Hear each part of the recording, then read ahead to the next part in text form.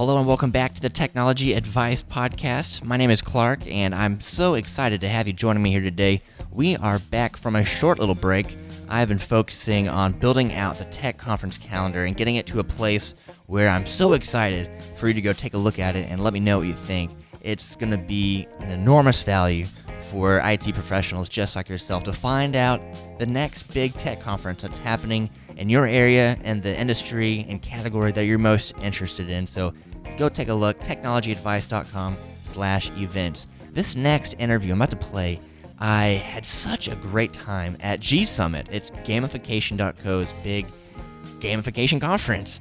Go figure, right? It's the biggest and best of its kind, and man, this event was spectacular. So I was on site doing some podcasting the whole time, and this one interview I'm about to play, it just really spoke to me in a way that I wanted to put it on this Technology Advice Podcast. And if you've been listening with us before, you're going to recognize, here's my interview with Nicole Lazzaro. I can't wait for you to listen. So here we go.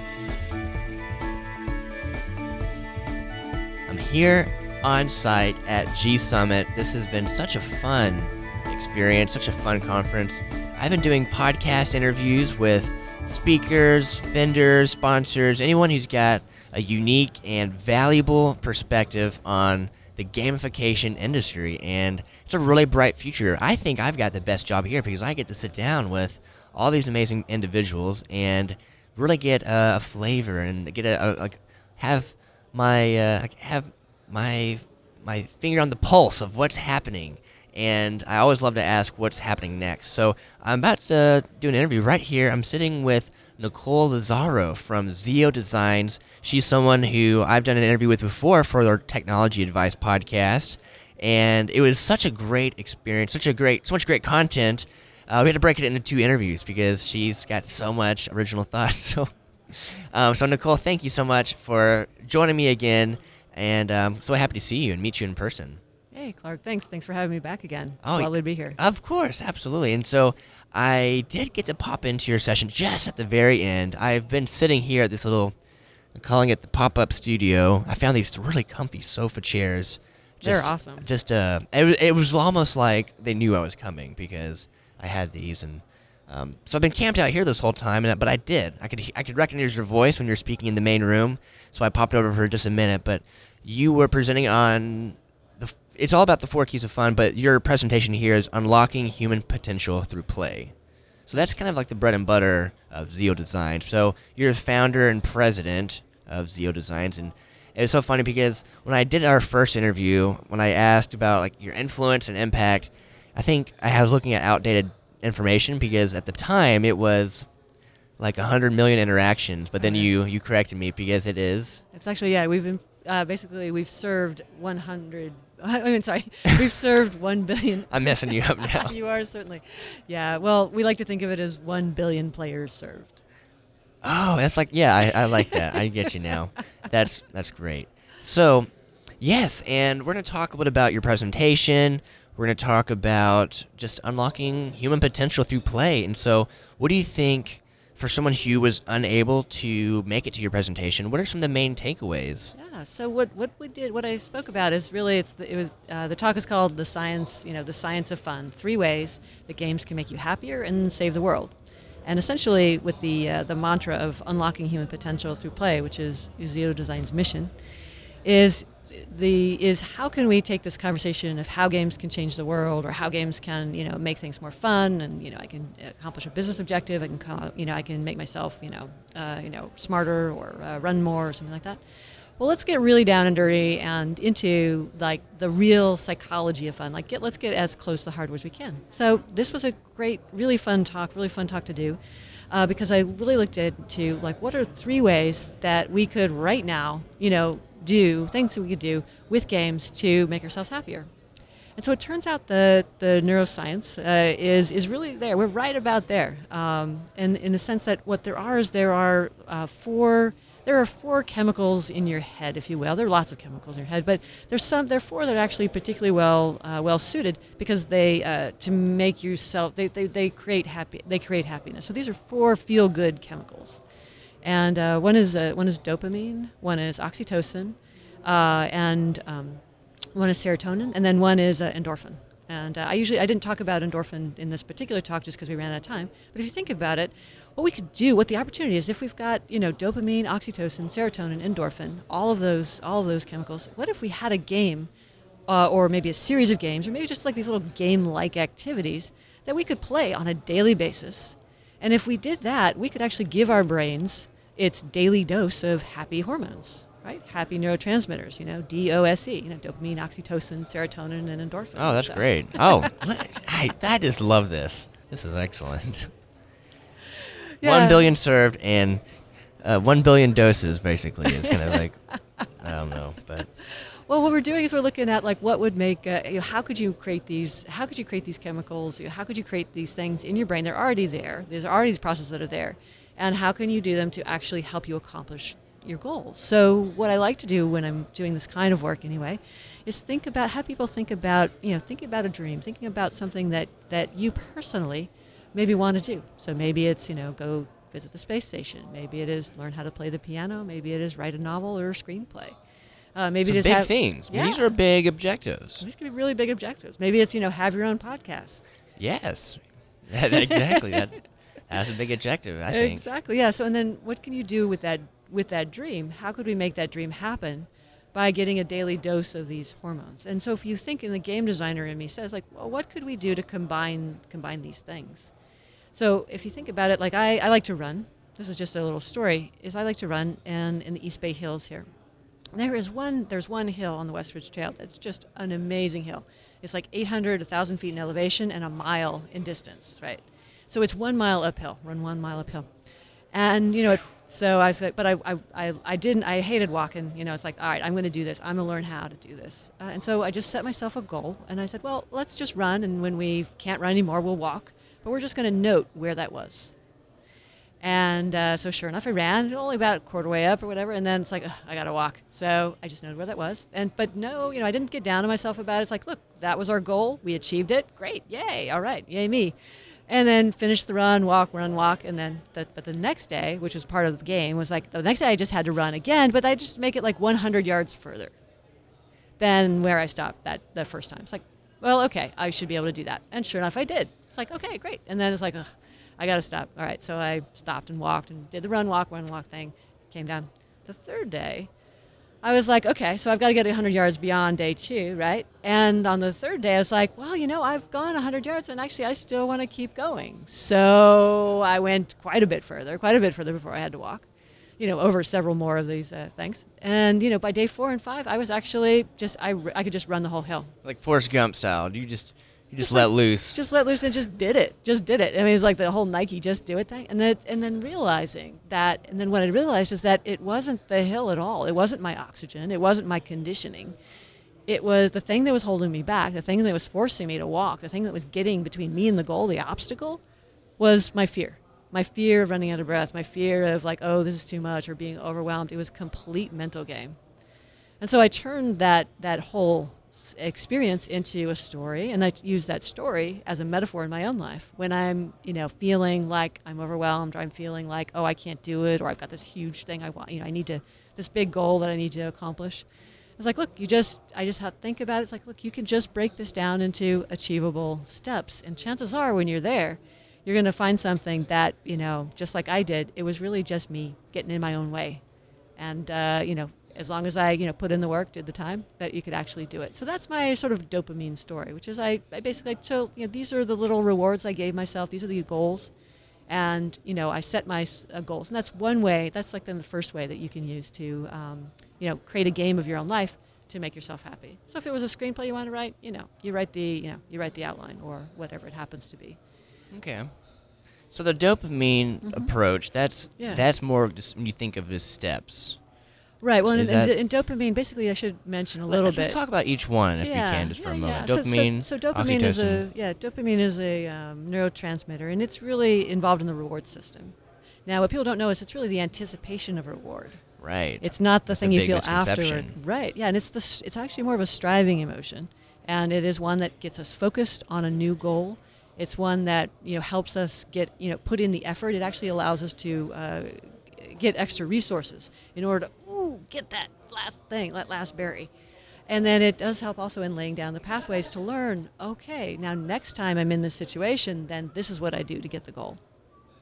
And so dopamine is involved in that. And then and in the gamification industry, though, of course, is what people forget or don't realize about it is that it's, if they think about gamifying something as, adding a bunch of badges. And sure, you feel good about a badge the first couple times, but after a while, you have to keep upping the dose because they're not novel anymore. You have to keep, getting more stuff. So if you think instead about dopamine in a different way, which is more about it's the anticipation of the reward, and that it's not somebody else giving me a badge for it, or really a badge at all. It was just me, and it wasn't really like I was going to go eat chocolate cake or something like that. It was just me recognizing, hey, I did it. And that moment of I did it really sealed the deal. So oxytocin, that's dopamine. Oxytocin is really called the cuddle hormone, that you get Right, together, yes. right? So, and it's very involved in social bonding. And it comes from touch, from warm baths, from, gazing into someone's eyes, all of these things create a feeling of social bonding. It can also, though, create a feeling of, so we can get it to, include in our in-group, it tightens our social bonds with our in-group. It will also strengthen the repulsion of the people outside that group. And so, you Why do you have think that. it does that? Why do you think that's the case? Well, basically, it's a magnifier. It's a magnifier, and so this person is safe. We're social animals, so that's sort of how we're wired. Is that we are safe? We have safety in numbers, and so basically, my looking at you, for example, and for someone, someone who's my friend or my lover or something, is if they touch your hand, they stroke your hand, you look in their eyes. Then that sort of tells oxytocin that helps stimulate your reward pathways at the sight of that person. So their face, the sound of their voice becomes very unique, and that's in the sense of falling in. That's a part of falling in love, and then staying in love. People are recommending that the neuroscience is recommending that you be sure that you have enough physical contact with the other person, because that keeps the level of oxytocin sort of high, as it were. And so then, of course, if you look at someone else's face and then there's, not love, but anger or whatever, contempt or something, then that's distancing yourself. So it's really regulating how close or it's really involved in the decisions of like how close or how far away I am from someone. Okay. So then speaking of, faces and stuff like that, serotonin is really involved in the receptors are usually in the hippocampus, a lot of them are, and that is involved in my general good mood. Whether something is good or bad often happens in the hippocampus. Like, is this good for me? Is this bad for me? Am I in a fast or a famine? So, I'm in a famine or in a feast sort of state. Is there lots of food or is there little food? Most serotonin is actually in the gut, about 80% of it. Really odd. It's also the same process that's used in social ranking. And so what's really interesting is that within the social rankingness of serotonin, that, essentially like the higher you are in the social rank, the more food you have access to, right? Because you eat first. And so if you get too far down in the pecking order, you're going to starve, right? Because maybe nobody's going to feed you or something or let you have any food. And so that's when sometimes if you get too low on serotonin, you can actually become angry because that anger helps you fight off people with higher in that rank, so that you have access to food. Very kind of, it's all kind of getting down to the survival thing. But, think about serotonin, just backing up, moods, good moods, bad moods. So raising the serotonin level can help, feel like you are, higher in social rank. And then endorphin, of course, is a feel good. It's has a more masking property. So when I run, for example, in the hills, I come back, I have this endorphin rush, and it masks any physical pain. Same thing will happen if you eat a really spicy taco at lunch, this afternoon. If you eat really spicy taco, then your body thinks it's on fire. It will give you an endorphin rush, which feels good in a sense. And so you can hack the body that way. So, yeah. So that's kind of how it goes. And so if you think about how could we hack, so how can these make me happy? Well, if you think about dopamine and setting and accomplishing goals, creating a little daily habit at the end, like celebrating in a little personal way, doesn't have to be elaborate. Like, yes, these are, no matter how small it was, these are the things I accomplished. And just, every day. Yeah, every day. That's really important. Every day. And then before you go to bed or at the end of the day. And then that gets you in the habit of, giving yourself a little bit of dopamine every day. Oxytocin is more about the social connections. So being able to, touch or reach out, or, you can actually, it's also, it doesn't have to be physical contact. You can also, take walks, have dinner. You can hug, dance, sing, move together with another person, and that all generates oxytocin as well. Dr. Paul Zak has wonderful research on how to create oxytocin through physical behavior. So you can imagine gamifying your life and creating opportunities for oxytocin during the day. So we've got dopamine going, it makes us happy. We've got oxytocin that makes us, making us happy. And then serotonin is more about respect of others. And so at the accomplishment, and this one's a little bit tricky because in the accomplishment of something, if you're young, then you can just go to mom, hey mom, look what I did, and then she'll approve it or whatever, and you feel great. But it's a little bit hard to show up at work and say, oh my gosh, look at what great job, because if you do that every day, people are going, all right. But if you can create some sort of game with somebody in your life where this is what I did, and then the person shares what they did, and you give each other like back pats or whatever, right. Then you have a little bit of serotonin boost. And in our last interview, you said something that really just stuck with me. I was talking about why social media is so important, and when you like or plus one something, it's I think you were saying it's picking the digital flea off of someone. Is that right? Exactly. It's basically we're primates, and it's the like button is me on Facebook is me just picking a digital flea off of you. It's saying hi, how are you? And and you've got it because Facebook, Twitter, social media, LinkedIn, Spotify, Instagram, all of these things, they have a little bit of leaderboardness to them, right? They have a little bit of respect, and the idea is that it needs to recognize your accomplishment, but it needs to come from that recognition needs to come from someone you respect. So if I just get a badge that Wikipedia puts out, or not Wikipedia, but that Huffington Post gives me, or I go to a big platform and they give me a badge for buying as many groceries or something like that, that's not going to really raise my serotonin levels near as much as if somebody that I know, that I respect, that's maybe even above me, ideally even above me in the social hierarchy, if they come down and they say, hey, wow, that's really good, you're really smart here, or whatever it happened to be. That rush of serotonin is like, oh, wow, okay. That's a really positive feeling.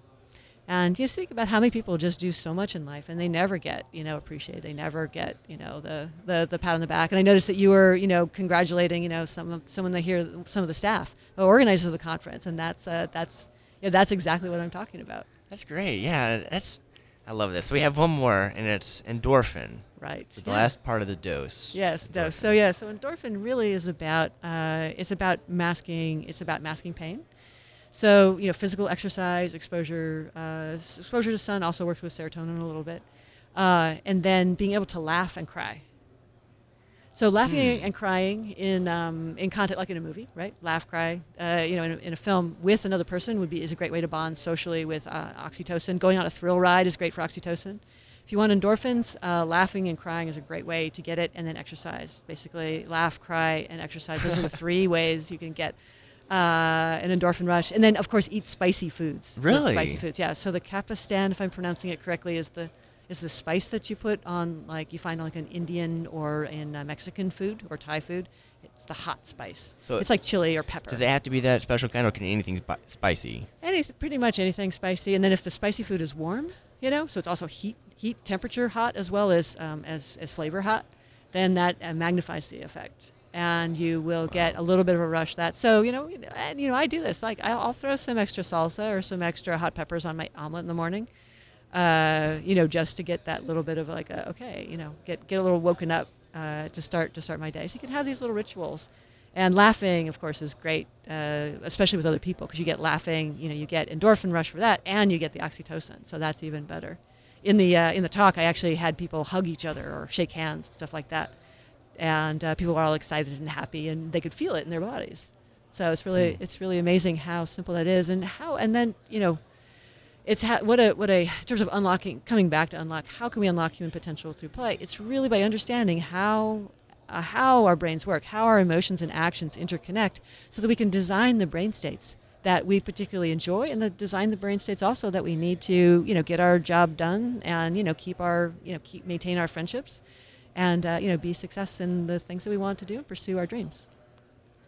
It's really exciting. And another theme I feel like I've come across this year at G Summit is how positive thinking, how many of the experts and thought leaders, it seems like the common thread is gamification can really be, it's changing the world, and it's making really positive impacts individually on people's lives, on organizations, on companies when it's done right.